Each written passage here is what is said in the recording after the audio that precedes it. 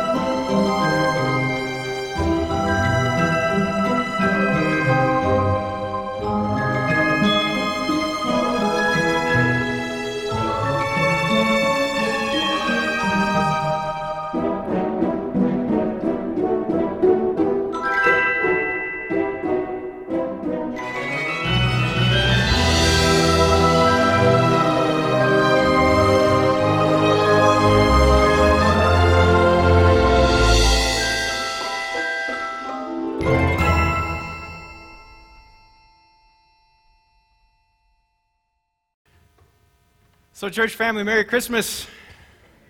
And it is good to see you, and it's my privilege to announce to you today that I am still the proud pastor of Amazing Love.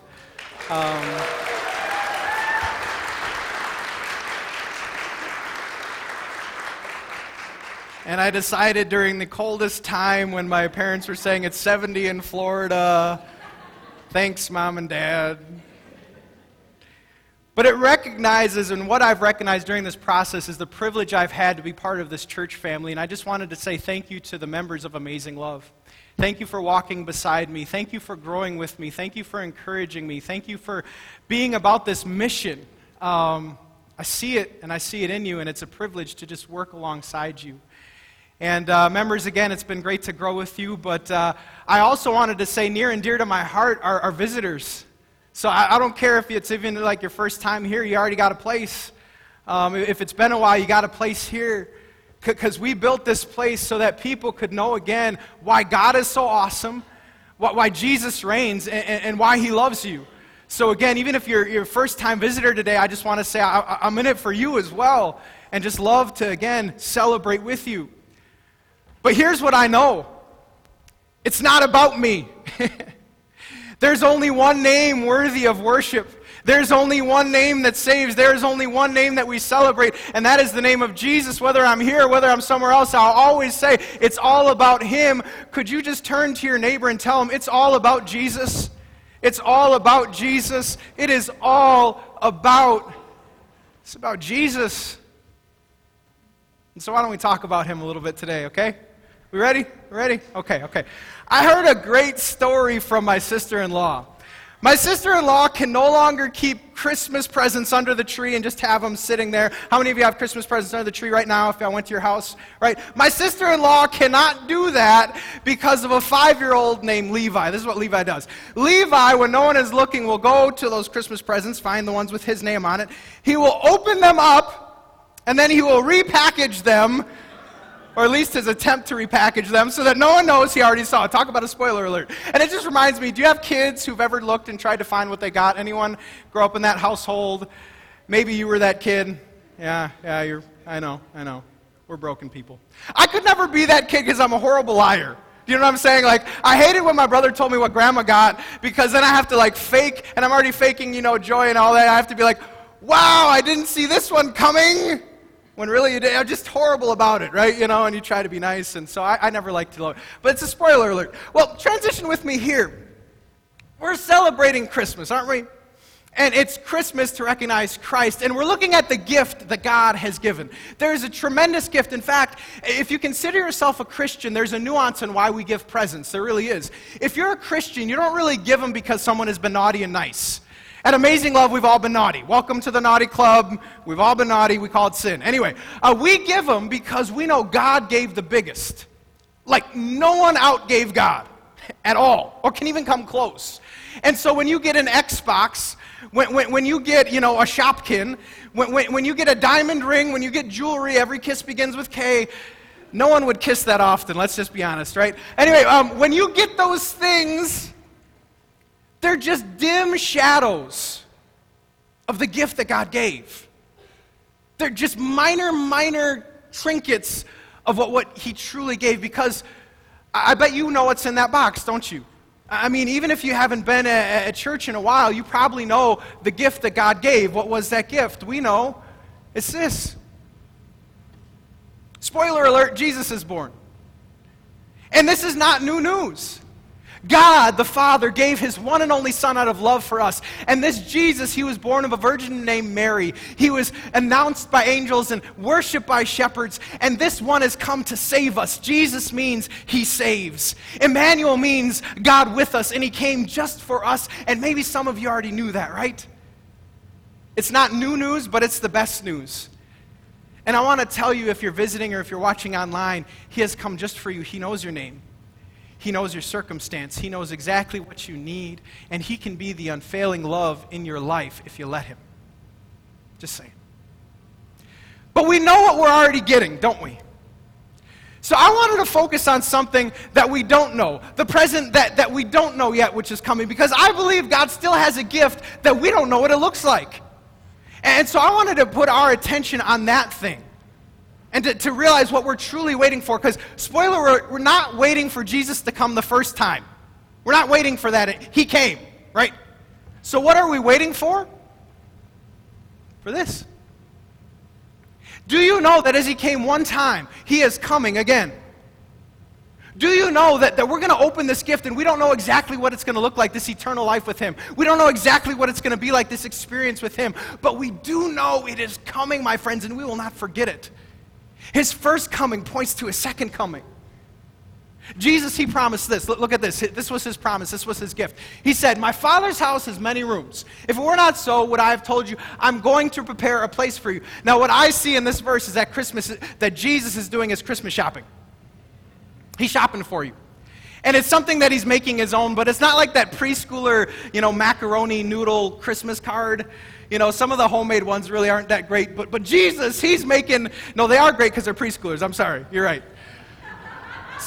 Sorry, I just got rebutted from the front row. They're great gifts.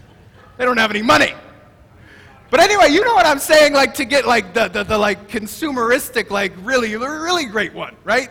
I just want to get your attentions to know that Jesus is given like that thing.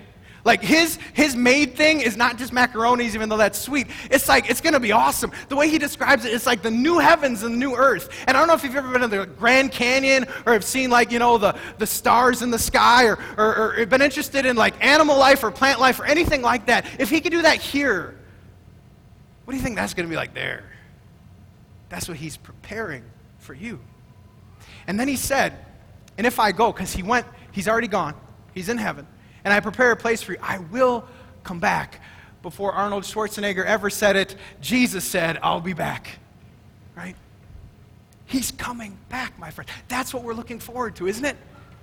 We already know the first Christmas and the first coming. We're looking forward to the second advent of our Lord and the second coming. And if that's really what we're waiting for, well, then I have a different question, and it's this.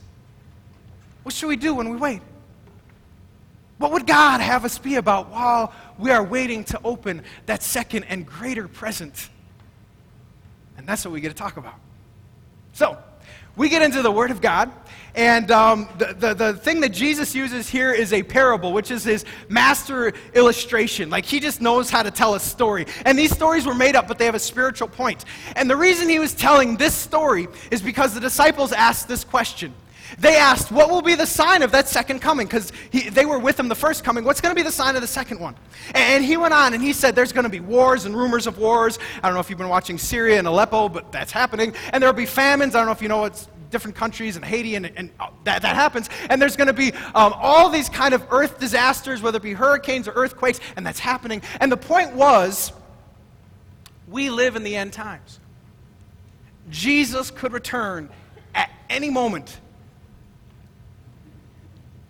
I've always believed he's going to return that's why I'm a pastor, by the way.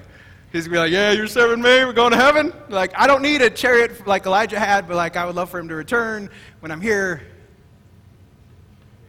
Okay, he didn't come. All right, so I'll continue. But anyway, and then he went on, and this whole story that we get to explore was this answer of what to do while we wait. That was the whole thing, and so that's what we're going to get into. So I invite you to follow along. It's in your worship folder. It's in the Bible, and it's on the screen, whatever your preference. And I'm just going to pick apart and explain some things. You ready? Here we go.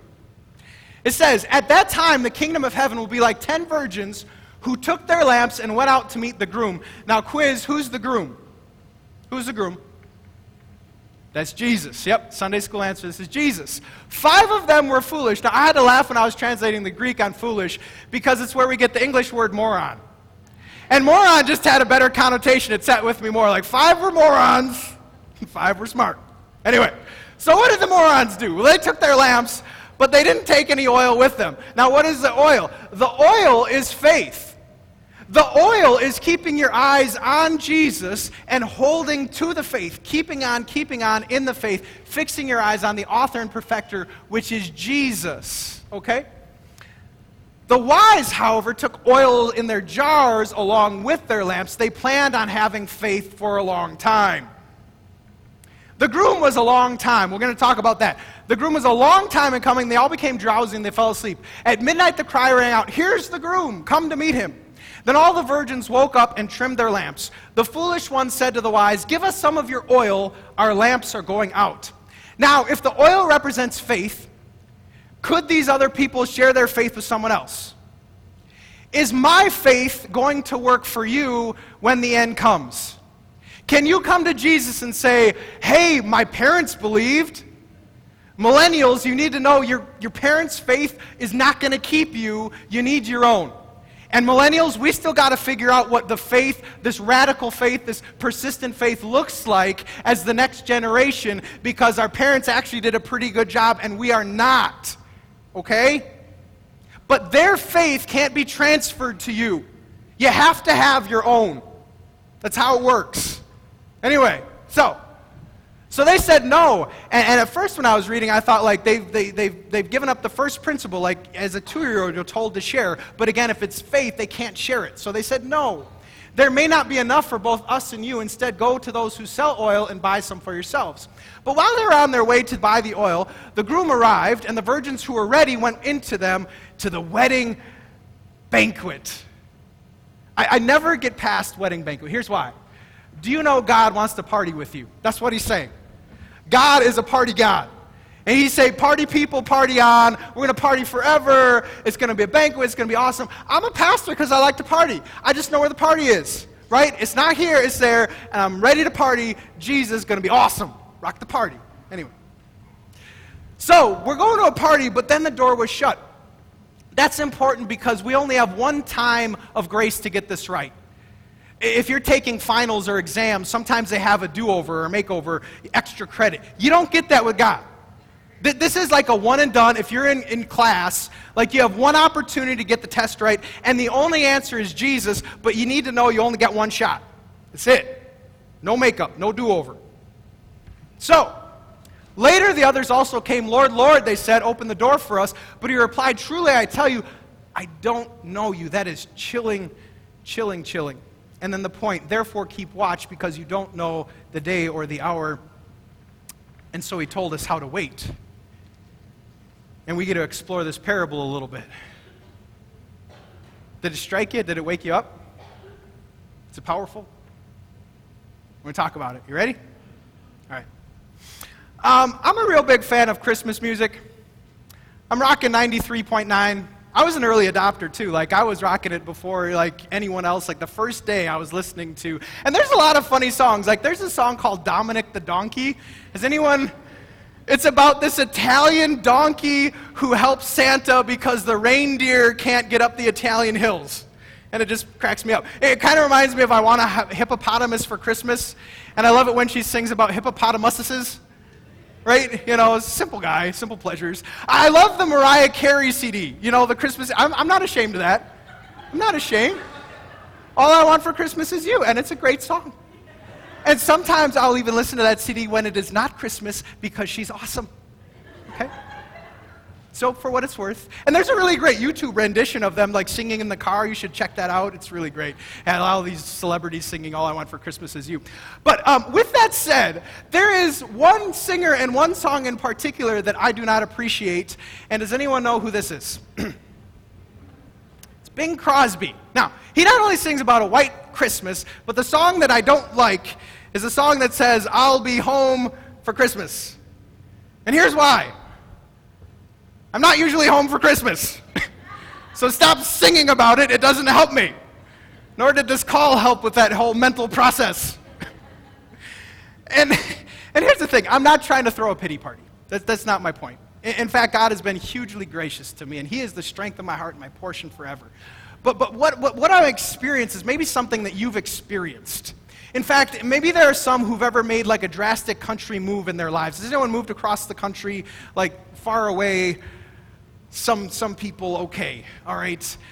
Or maybe, how about this? There are people that were in your life that are no longer in your life. Can anyone relate to that?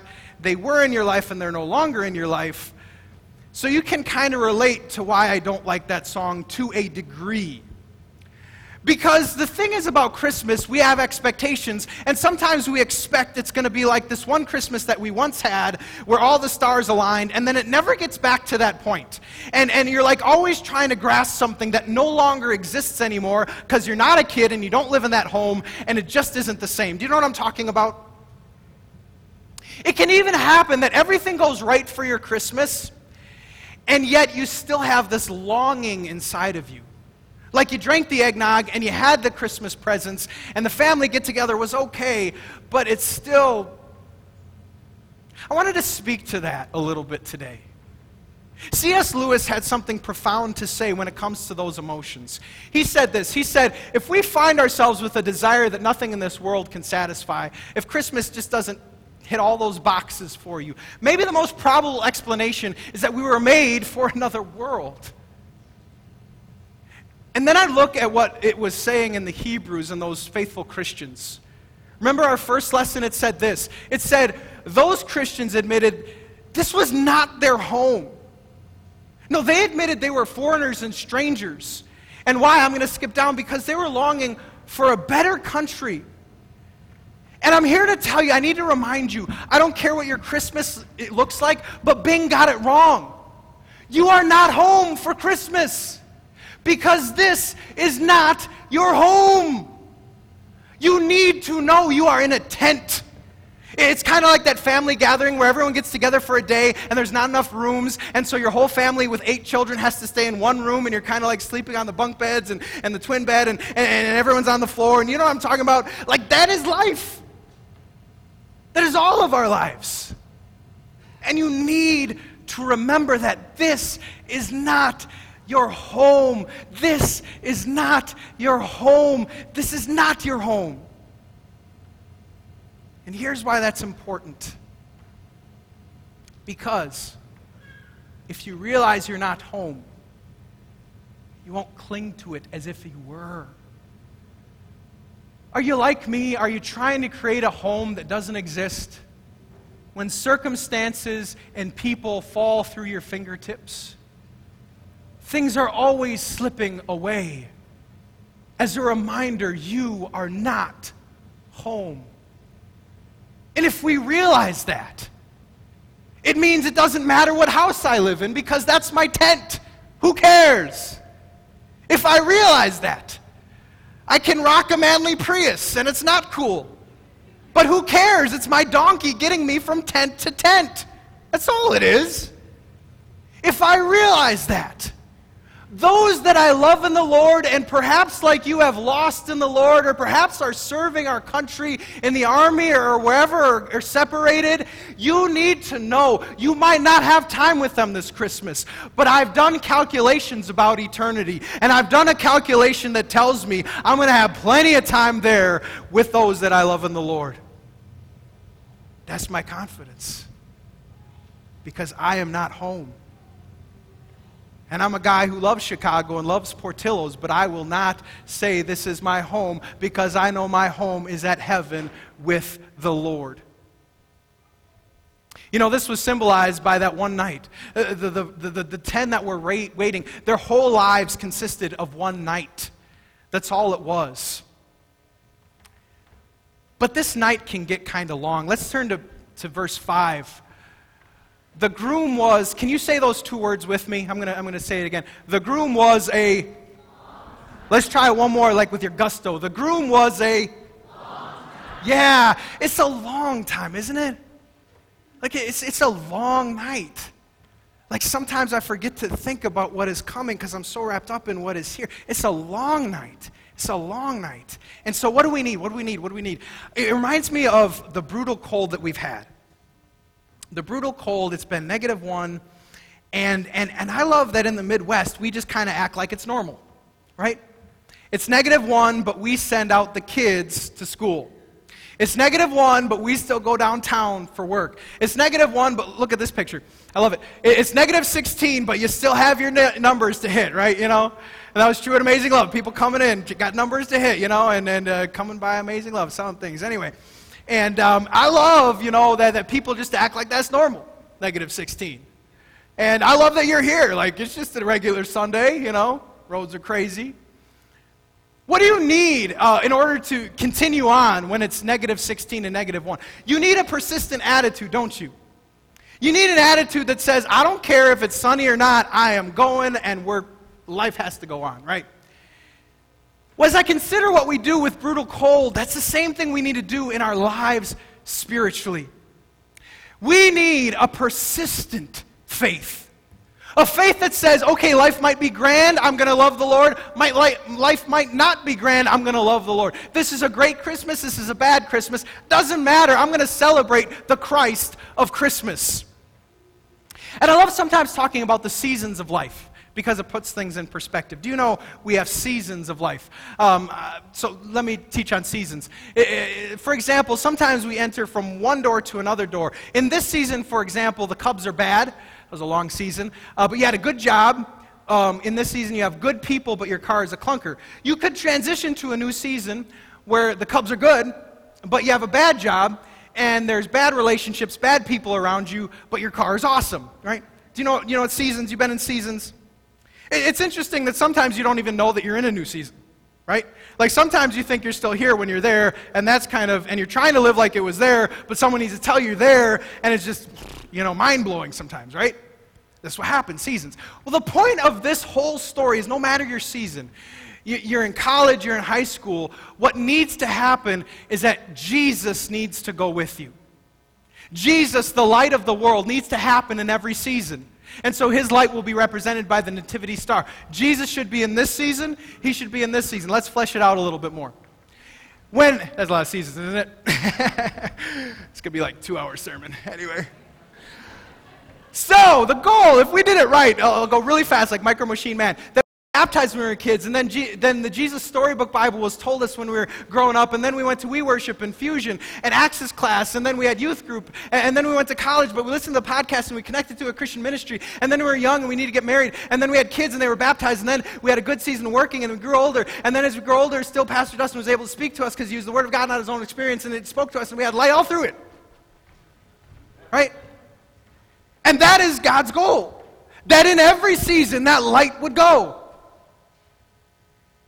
But is that always the reality? Here's sometimes how it works. I had a great season growing up because my parents were strong Christians, but then I went to college. And then I had young kids.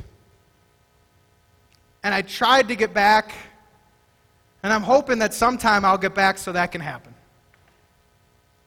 Or what about this? Isn't it true that this can happen? I was strong for a while, but then I took kind of for granted this message that I've always been told about the gospel of Jesus. And so the faith, it didn't last. And the most sobering message is when Jesus told those people, I don't know you. And why? Because you went a season without him and he never got it back. Because you allowed the light to grow dim and you didn't realize how not guarding your priorities allowed a slow fade to fade away. This is a sobering message. So what's the goal? My friends, we have to persist in the faith in every season. I know some seasons are harder, and sometimes it seems like God is silent, and sometimes it's a push. But you have got to persist and make it about what you're going to do to stay close to the Lord. And let me get a little bit of theology in here. Let's go to seminary for just a degree. When it comes to the faith, your conversion is not up to you. Your conversion is a gift of God. He works through the Word, He works through baptism to make a dead thing alive. Read Ephesians 2. We were dead in transgressions and He made us alive. So your conversion, that faith, that light, it's not up to you. But after your conversion, there is a part that is up to you as you walk with the Spirit. You need to keep in step with that Spirit. Look at what Paul said. He said, therefore, my dear friends, if you always obey, not only in my presence, but now much more in my absence, continue to work out your salvation with fear and trembling. Now, that does not mean you can save yourself. Only Jesus' cross can save you. What it does mean is that you have responsibilities in your faith life. You have responsibilities to keep in step with the Spirit, because this is true. It is not your job to create faith. It is your job to keep it with the Holy Spirit who is now in you. And no one can prioritize for you. And no one can tell you exactly what to do, because it is your responsibility to guard the light of the world. And Mama might help you, but it's not her job. All right? Is this a tough word? It's a little bit tough. It's tough for me too. But we need to do some tough work here so it's better out there. You know what I'm saying? And so spiritual gut check. Spiritual gut check. Have there been seasons where that light has grown dim? Has there been a season where He just wasn't there? Let's freshen it up. How's your season right now? How's that light? Isn't it true we've all let the light grow dim at times? I'm among them. It happens to me. It's hard sometimes. But today is the day to wake up and repent. And to say, I know you're good, God, and I want to hold on to your goodness, and help me to do so. Let me not just hear this word, but let me now take it and do something with it. That's what the point was. Not only hearing, but doing and following. And let me remind you again of what Jesus and Christmas is all about. Here's the good news, my friends. We live in forgiveness. You're not saved because you had to get it right. You're saved because of Jesus who got it right for you. But getting it right took persistence on His behalf. Think about Him. He didn't come into negative 16 degrees. He came into a world that hated Him. No one loved Him. His family didn't believe He was God. The Pharisees were jealous of Him. The disciples frustrated Him. Everyone rejected Him at the end. He had to persist in love. He had to persist past the Garden of Gethsemane to a hill called Golgotha, where He would bleed and where He would die and where He'd give His life for you and me. He had to persist past the grave to tell us we have eternity. We have new life. Now, I want to let you know, if this is your first time hearing this message, Jesus came out of persistent love for you. And it wasn't with an expectation of what you would give. It wasn't an expectation at all. It was just saying, I love you so much, I want you to have peace. If you're first time hearing this peace, it is for you. And maybe you're understanding that this Christmas story, it isn't like the Grinch who stole Christmas. It's a real story. Maybe there's something in your heart that confirms this story about Jesus. It is true. It is real. He is alive. May that light work in your heart. If you've heard this 100 times and it's just confirmed that light, then we got to continually hold on to the light. So let's talk about that. As we talk about that, I wanted to know, sharp turn, does anyone binge watch TV shows on Netflix? It's easy to do that, right? And I love the age where you have DVR and you can just, and why do you binge watch? Why is that a phenomenon? Because they got you hooked, right?